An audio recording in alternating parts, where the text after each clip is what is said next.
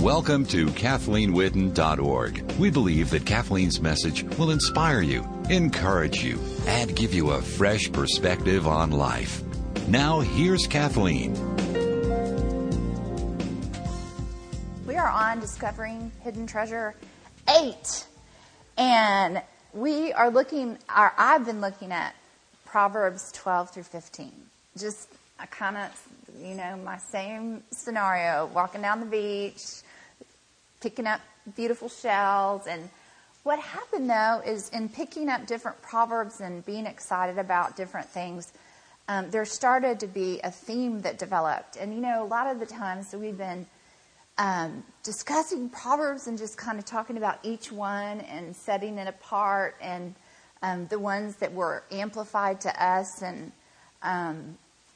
but in this case, it's just the Holy Spirit really pulled a theme out of these scriptures and Proverbs.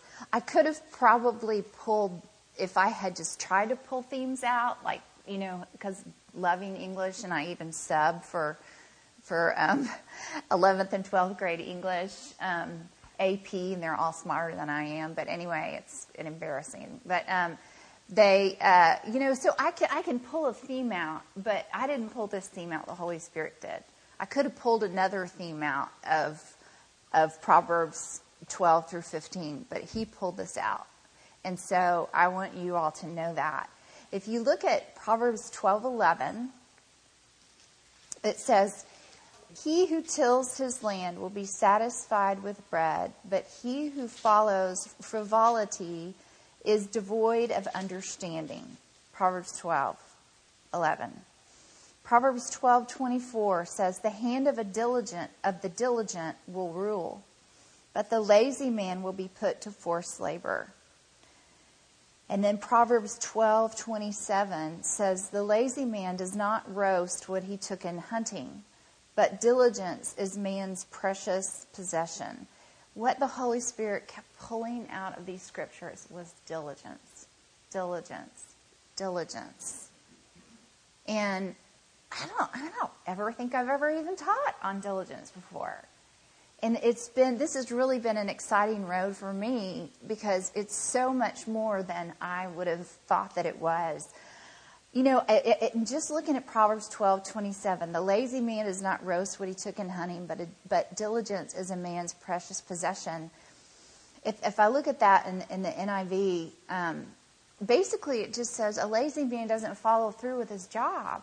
That's kind of what it's saying. I mean, that's my interpretation. And then the NIV goes on to say, "But the precious possession of a man is diligence." That diligence is literally a precious possession that we need to have.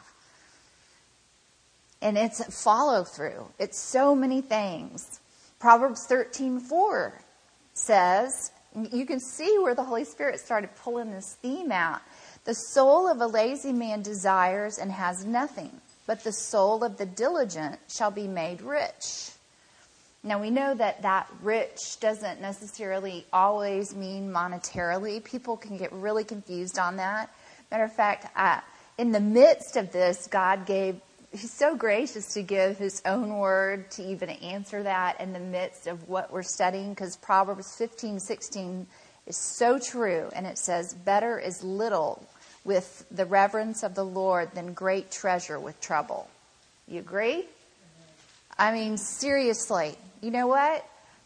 I would rather be satisfied with put my head on the pillow at night and feel good about the day and just live to glorify God than I would to have tons of riches and tons and tons and tons of trouble. Sorry. No, I wouldn't want that. And no one really, I don't know, maybe some people, if you're wise, you wouldn't want that. And so it's interesting too, this scripture, Proverbs 13:4, "The soul of a lazy man desires and has nothing, but the soul of the diligent shall be made rich." That reminding ourselves that the soul stands for the mind, the will, the emotions. So it's what you want, what you think, what you feel will be made rich. In other words, it's really kind of like Psalm 37 where God says, "Delight yourself in me and I'll give you the desires of your heart." So it's like having that richness in your soul. When you meet people who, you meet people all the time who you can just tell they have, regardless of their circumstances, a richness in their soul, a satisfaction, a contentment, things that money can't buy, joy, things that money can't buy. You know, if money could buy those, people would be selling them on the, you know, I would get emails for that. The enlargement of your joy instead of the emails that I get that I don't like. Okay, why do some musicians or athletes excel while others remain mediocre? In his book, The Social Animal, David Brooks points to current research that reveals the common denominator in attaining excellence in a field: a long-term commitment to discipline and practice, diligence. Brooks writes, in 1997, Gary McPherson studied 157 randomly selected children as they picked out and learned a musical instrument. Some went on to become fine musicians, and some faltered. McPherson studied for the traits that separated those who progressed from those who did not. IQ was not a good predictor. Neither was aural sensitivity, math skills, income, or sense of rhythm. None of those were good predictors or factors. The best single predictor was a question McPherson asked the students before they even selected their instruments. How long do you think you will play? In other words, diligence. The students who planned to play for a short time did not become very proficient. The students who planned to play for a few years had modest success. But there were some children who said, in effect, I want to be a musician and I'm going to play my whole life. And those children soared. Growing Christians approach discipleship in a similar manner. I want to follow Jesus. Don't you think? Like, it's so simple. And it's so similar. Let's take that same example. And, you know, diligence is, I want to follow Jesus my whole life. And you're going to soar not because you are the best Christian or you're the smartest or you're the most humble or you're the nicest. Not any of those reasons or any other reasons we can think of, but because of just the question of how long do you want to do this? I think that if we, you know, had a retreat and people received the Lord for the first time, that would be such a great question. You know, you receive Jesus as your Lord and Savior. How long do you want to do this? And the people that say for eternity are going to have that diligence to hang in there when the word doesn't make sense, when life doesn't make sense, when they don't like what's going on, when they don't feel like heaven is open to them, when they feel like they're not getting it or with it, and they're going to stay in it. They're going to stay in it in diligence. And part of diligence for me is staying in the Word, because the Word speaks truth to me, and I hear lies from the world all day long. And I got to get out of the world for just a little bit and get in the Word, and that's one of the hardest things for us to do. It's one of the hardest things for us to do. And yet it's part of diligence, and it's part of what I get so excited when people get excited about getting in the Word, because this is what happens. Your life begins to soar, and it soars above others, just flying like an eagle. And you don't understand, because it's even through difficult circumstances. It's the peace that surpasses all understanding. It's God's goodness. There's a quote that's really interesting. It's an unknown source, but I thought it was pretty good. It says, if you aren't practicing, someone else is. Do you know? I mean, so, okay, yeah, with a musical instrument or with whatever it might be. But seriously, if you aren't practicing your Christianity, someone else is. Don't think that people are like, you know, I received Christ my Lord and Savior, and I'm just going to see how it goes. Well, that's not going to work. It's just not going to work. It's got to be the all or nothing deal. All or nothing. I mean, seriously. Diligence. I love these. I did not write these. but I don't know who did. But it says, diligence. There aren't any hard and fast rules for getting ahead in the world, just hard ones. That's number one. Diligence. Number two, you don't have to lay awake at night to succeed. Just stay awake days. That's by the magazine Health Ways. Number three, there is no poverty that can overtake diligence. That's a Japanese proverb. Very interesting because they have such an intense work ethic. Number four, by perseverance, the snail reached the ark. Spurgeon said that. Think about that, you know? I mean, seriously. I never really thought about that before, but it's really like by perseverance that the two snails reached the ark. Maybe other snails could have gone there, but they weren't diligent, you know? So they had to learn to swim real fast. Okay, number five. Triumph is just oomph added to try. That is so true. Triumph is just oomph added to try. In other words, it's diligence. It's diligence. What is diligence? The word diligent, I love the American Heritage Dictionary. I love to go back to the original wording of things and including Webster's original dictionary. But it says the word diligence means marked by persevering, painstaking effort. Okay, that is literally their definition. Diligent is marked by persevering, painstaking effort. Diligent. You know, really, are we teaching our kids that? Is the federal government conveying that to the United States of America?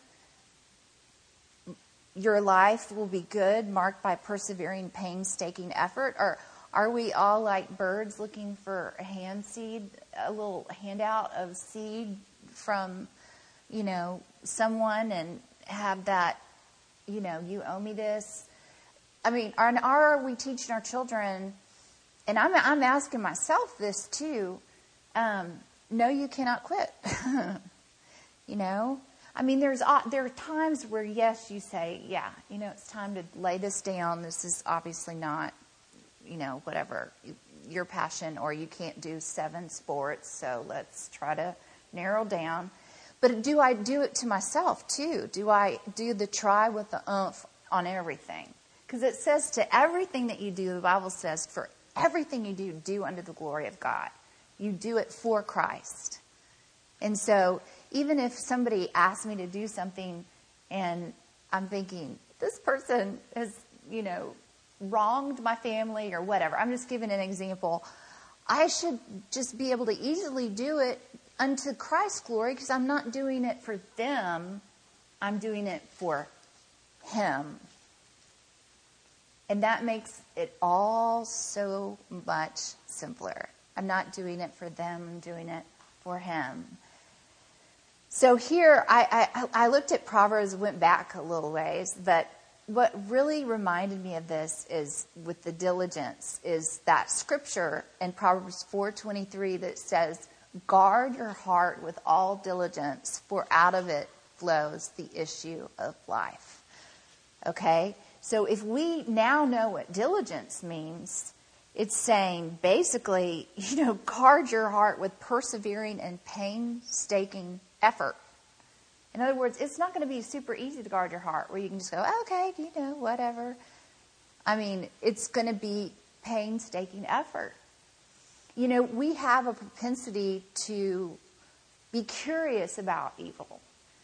I remember helping a lady get out of the satanic cult. I was young and just married and kind of just into the ministry that God was kind of leading me into. And anyway, I know the Holy Spirit was with me and protected me because I did so many dumb and stupid things. But one thing that I did do that I'm so thankful is I knew that scripture, guard your heart with all diligence, for out of it flow the issue of life. And she always wanted to tell me what the satanic cult did during their rituals and very detailed specifics, which of course your natural man inside you gets very curious and says, what, But she told me just enough to where I was like, you know what? That's defiling my heart. And so we need to even know that if we turn on the TV and there's something on there, sometimes you can just get locked in by just saying, I can't believe this is on TV. We need to cut it off and say, this is defiling my heart. We need to guard our heart with all diligence, for out of it flows the issues of our life. Out of it flows the issues of things that happen with our children. Out of it flows the issues of all of the things of our lives. That is a huge scripture. Be aware, diligent of what you're thinking. That's the other thing the Holy Spirit said to me this morning. Okay, be diligent about what you're thinking. Okay, well, is that scriptural? Yeah, very scriptural. 2 Corinthians 10:5 says that we're to demolish arguments and every pretension that sets itself up against the knowledge of God, and we're to take captive every thought to make it obedient to Christ. We are to take captive every thought to make it obedient to Christ. So we need to be diligent about what we're thinking. Because sometimes we let our minds wander, and God says that's not okay. You don't need to wander into jealousy. You don't need to wander into judgment. You don't need to wander. You need to be diligent and take that thought captive to the obedience of Christ. And people have said, well, that's so abstract. To try to understand that. And so my example that God just gave me before, that I've used and taught before, is caller ID.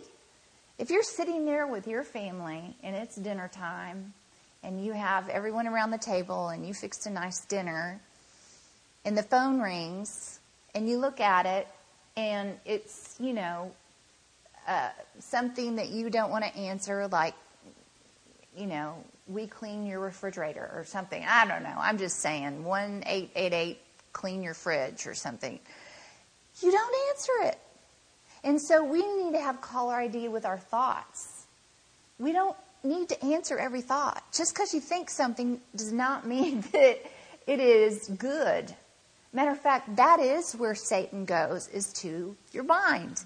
He attacks you through what you think. But the book of Proverbs says, as a man thinketh, so is he. The Holy Spirit speaks to you through your spirit man, which is like deep in your gut. And then your mind, like, sometimes doesn't even get it. And that's why so many people that try to intellectually understand God miss it. It doesn't mean that you can't be intellectual and not understand God, but God's a spirit, and so he's going to talk to us spirit to spirit. So he's going to talk to your spirit. And the enemy goes to our minds every time. He goes to our minds. So here we go. Back to the American Heritage Dictionary. Y'all know I love words. You got to hang there with me. And synonyms for diligence: industrious, conscientious, assiduous, and sedulous. And just hang in there with me because I think this is really good. Within this context, it says these adjectives suggest steady attention and effort that is undertaken to accomplish something. Diligent connotes steady, meticulous attention to an ongoing job or task. And then there's a quote. They have won international renown for their diligent efforts to track down software bugs. That's a quote from somebody named Hiawatha Bray. Industrious implies energetic and productive application, often to a large or important endeavor. Madison's and Jefferson's vision of an agrarian republic made up largely of industrious farmers who marketed their burgeoning surpluses abroad. That's a quote from Drew R. McCoy. I mean, in other words, he's saying that it's that energetic production, and that's it, in that endeavor that just keeps that energetic production. Do I have energetic production towards my faith in Jesus? Do I? Am I a diligent Christian? I mean, that's a great question to ask yourself. Am I a diligent Christian? Or do I let other people be diligent and then I go and I try to just, seep off their diligence, and then that just really doesn't last. I want to tell you what. When you get into a tough place, they're not always available. They're not always there to intervene between you and God. And I've had situations that have been horribly difficult in the last 20 years, but especially lately with life coaching, where I've literally had to say, God is jealous for you, and he wants you to latch onto him, and you're latching onto me. And I feel that this is not helping me. This is not what I'm here to do. And I think we need to be separated for a while. Well, it's happened to two different people. I've taken it as a huge insult, which is really hard for me because I'm such a people pleaser. But I know God's jealousy. I can feel it. And when a person starts to look at me like I'm on some kind of a pedestal, or I hear from God directly, or yada, yada, yada, that is a bunch of baloney. Am I diligent in reading the Word? I am. Sometimes I'm not. I wish I could say I was always perfect, but I'm always not perfect. But do I want to be? That's the thing, is it's carrying it to full term of eternity. That's what it is. Just that diligence of prayer and perseverance. Conscientious carries with it the implication of energetic attentiveness, springing from dutiful or a sense of responsibility. A studious, conscientious public servant, this is a quote, authentically dedicated to improving the welfare of his fellow human beings. That's a quote by another person we don't know. And then the word assiduous, that was also used to describe diligence. And I have to be honest with you, I didn't even know what the word assiduous meant. I mean, I'm just being honest with you. But it says assiduous in the less common sedulous, which I also didn't know what it meant, emphasize untiring exertion and earnestness of purpose. That's so important. Not just untiring exertion of wanting to know the Lord, but earnestness of purpose. Sometimes we need to take captive our thoughts and say, what is the motivation of my heart to do this? Is it so I can appear to be a better person? Is it so that I can handle life better? Or is it so I can really know the real Jesus, the God that created me and his Son? And let's look and get clear. Let's have clear, earnest purpose in all that we do. And then we have a clear conscience. And then what happens when you have a clear conscience? The Bible says that you have faith, because an unclear conscience hinders your faith. And so it's natural. It's like a child that does something wrong and then wants something and is a little bit nervous they're going to discover that they did something wrong, and Storm's not supposed to have candy in his room. And he woke up, I guess 3 or 4 days ago. He has bunk beds. He woke up 3 or 4 days ago. And, I mean, we've been through this whole kind of don't eat candy before bed, don't have candy in your room, and it's because he eats it at 10 o'clock at night. After he's brushed his teeth, or let me put it this way, after he said he's brushed his teeth. Okay? Let me put it that way. And so he wakes up in the morning. I'm waking him up. I'm like, Storm, wake up, time for school. And he has a Hershey's wrapper stuck to the side of his cheek. And he says, Mom, I need to ask you something. I said, what do you want to ask me? And he goes, well, for Christmas, I said, hold it right there. I said, you have a Hershey's wrapper stuck on the side of your cheek. And he said, never mind. I mean, that is pretty good. Okay, you all may or may not be jazz fans, and this is pretty long, so I'm going to try to go through this pretty fast. But most of us have heard of the famous saxophonist John Coltrane. And it just says that there are certain people. This article was written by Terrell Kent Holmes, and I took certain quotes out of it that he had written after interviewing different people and about John Coltrane and what made him so exceptional. And one of the persons said, Coltrane was the most humble human being I ever met, and the first person I met who was so completely dedicated to music that when he wasn't playing, he was practicing or thinking about music. The horn was in his mouth as much as possible. He was completely dedicated to music. So, is it like when you're not playing or not working? I mean, it's just in all that we do. We work, our play, we think. We want to be committed to and dedicated to the Lord and to what He would glorify Him. Not what would glorify us or benefit us. Matter of fact, I'm disappointed in when I hear either Republicans or Democrats or independents or whoever say, I'm going to vote my pocketbook.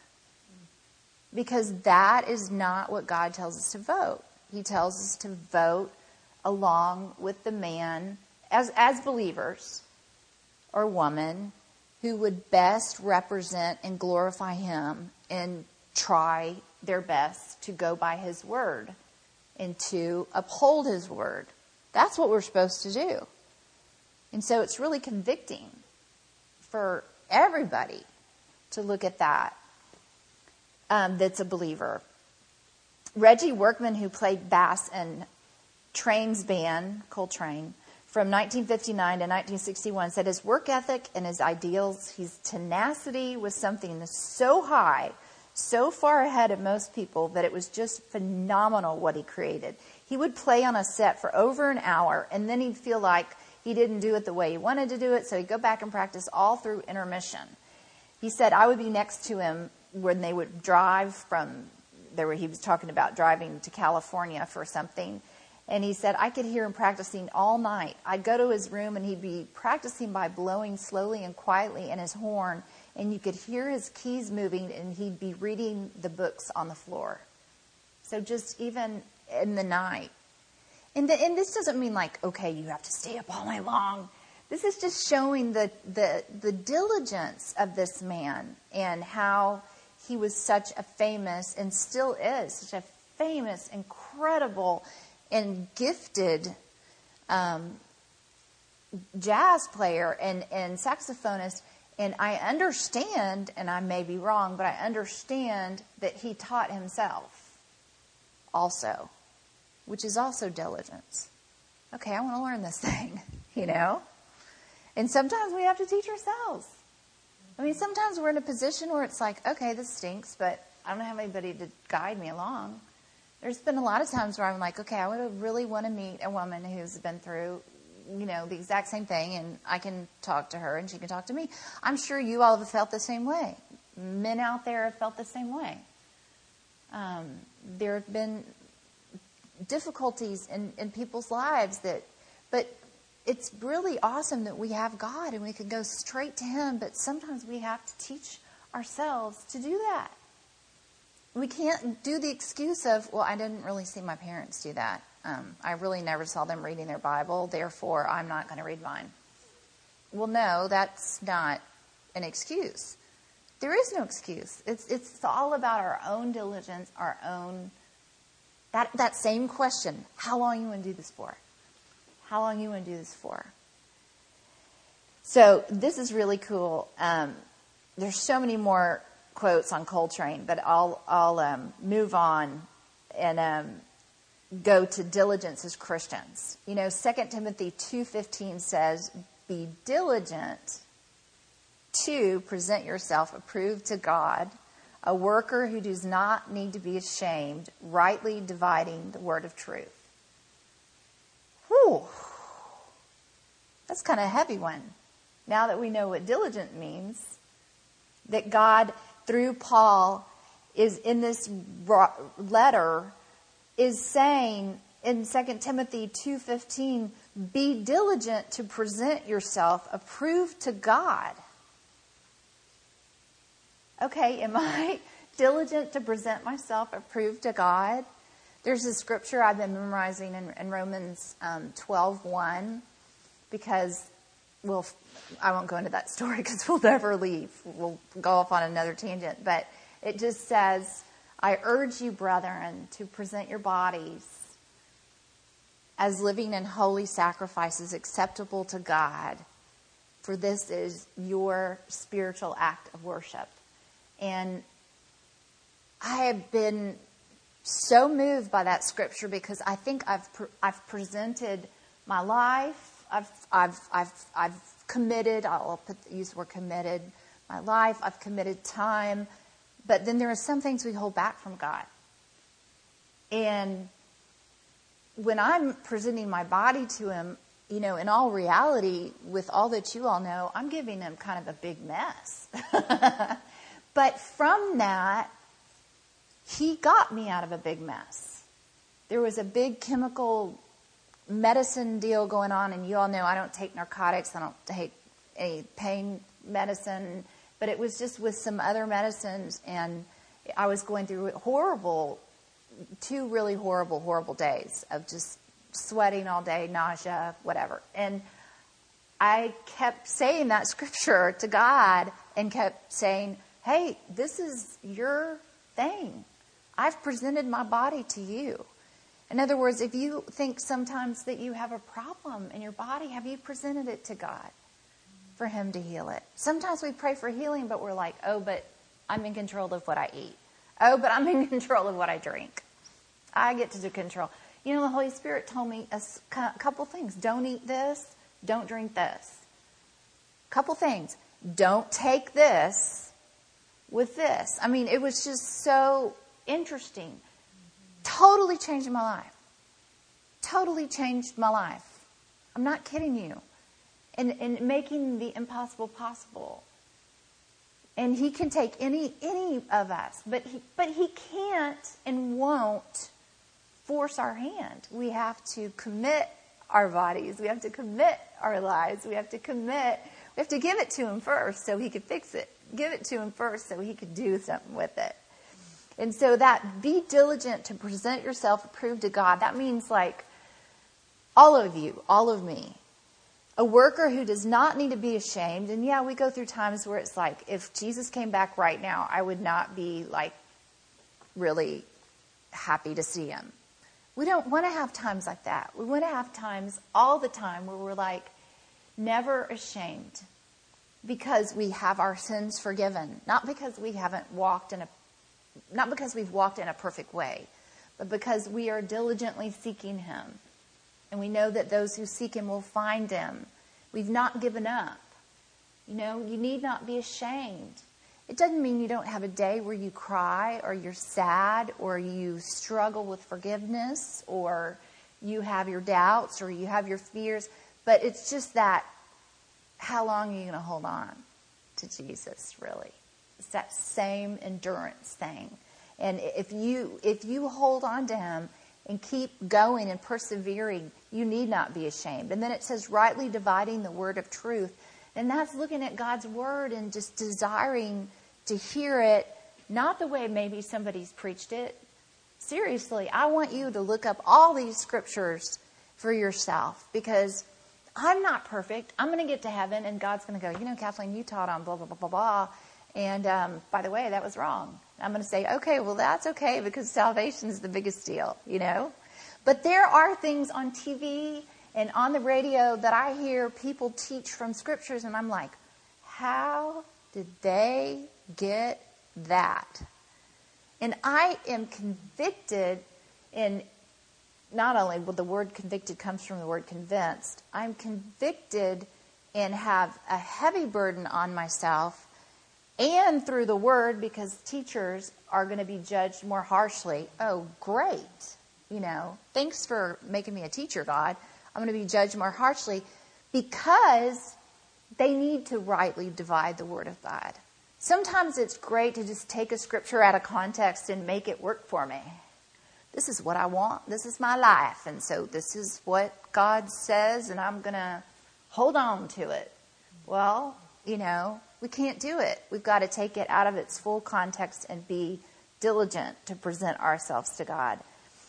In the Amplified, I wanted to just, y'all hang in there with me on this. It's really, really, really good. I don't want to lose you. I want you to listen. In the Amplified, 2 Timothy 2:15 says, study and be eager to do your utmost to present yourself to God approved, tested by trial, a workman who has no cause to be ashamed, correctly analyzing and accurately dividing, rightly handling, and skillfully teaching the word of truth. That's really good. Really, really good. I'll read one more. I have several. Let me look at this real quick. I'm going to read two more. There's a Wuest translation, W-U-E-S-T, and it says, bend your every effort to present yourself to God, approved, a workman unashamed, expounding soundly the word of truth. Bend your every effort. In other words, you be willing to be adaptable and change. Adaptability and change. Adaptability and change. You know, it's amazing how things can go one way or another just from somebody's attitude. It's amazing how things can go one way or another, you know, from a pleasant evening to an unpleasant evening, just from someone withholding their spirit. And you can kind of feel it, like they're mad and they're just going to stop talking or something. You know what I mean? Or the evening changes when everyone just says, hey, you know what? Let's move on from here and whatever. I mean, I'm just using an example, a small example. Young's literal says, be diligent to present thyself approved to God, a workman irreproachable, rightly dividing the word of truth. How could we possibly be irreproachable? Because Satan is the accuser, continually accusing us, which I think is so interesting that he tempts us, and then when we do it, he then accuses us of what he tempted us to do. Well, that's really nice. Well, nothing about him is nice. Nothing about him is true. Nothing about him is real. He's the greatest deceiver. He's not even a creator. He can only distort that which God created. And he's working on it. Everything beautiful that God created, Satan would want to destroy. So we stand, though, unaccused because we have the blood of Jesus on us. And we need to know that so that when we've asked for forgiveness through God, and then Satan comes to us and says again, well, no, you shouldn't, no, that was stupid, no. We need to be able to say, you know, get behind me, Satan. Or go away. This is a done deal. The Bible says that Jesus sits on the right hand of God interceding for us.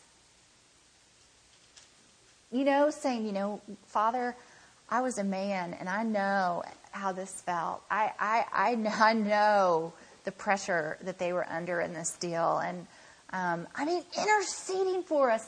Jesus gets you. I love that. I want to read this because I think it's so, so powerful. I wish I knew who prayed it, and I wish I knew when it was prayed, but I can guarantee you it was not prayed anytime recently. It's actually a prayer at a West Point chapel service, and I think it's really powerful. So hang in there again, okay? Bestow upon me, O Lord my God, understanding to know thee, diligence to seek thee, wisdom to find thee, and a faithfulness that I might finally embrace thee. Be thou with me to strengthen me, without me to keep, above me, to protect me, beneath me, to uphold me, before me, to direct me, behind me, to keep me from straying, round about me, to defend me. Blessed be, O Lord, our Father, forever and ever. And that was actually a quote from Lancelot Andrewes, a bishop in the Church of England in 1555. And then this prayer, it is truly long, but it says things that, are we really praying it this way, where we're really giving it our all? Thus we may abide in union with each other, and Lord, and possess in sweet communion joys which earth cannot afford. John Newton said that. Can you imagine? I mean, just endurance and diligence with God, and you possess joys together. Have you ever just been with the Holy Spirit and just cracked up? Have you ever just been with him and just started crying and just said, "You're so amazing. What you just did was so amazing.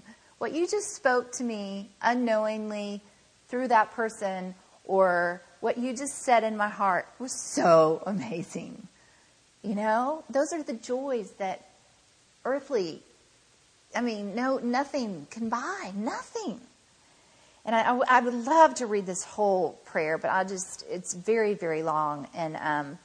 But it ends with, endow us with courage that is born of loyalty to all that is noble and worthy, that scorns to compromise with vice and injustice, and knows no fear when right and truth are in jeopardy. Wow. I mean, if I'd read the whole prayer, you'd really be wow. But just that last sentence, could we not confer that upon our own country, our own personage, and not be afraid, you know? And I'm talking too, like sometimes, even in conversations, we find out that someone believes strongly this way, and they're very vocal. And that's okay, because that's politically correct or whatever. And then if we're vocal, we're afraid to be called this or that, or be labeled. And this says, hey, endow us with courage that is born of loyalty to all that is noble and worthy, that scorns to compromise with vice and injustice, and knows no fear when right and truth are in jeopardy.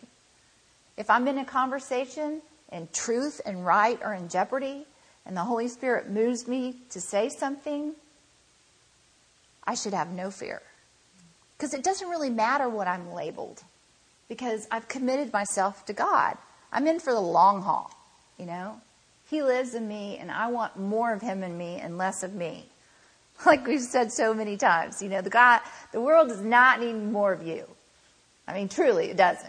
It needs more of Jesus Christ. I mean, you're great and everything, and I know everybody has something to offer, and super personalities and super talents and all that from God.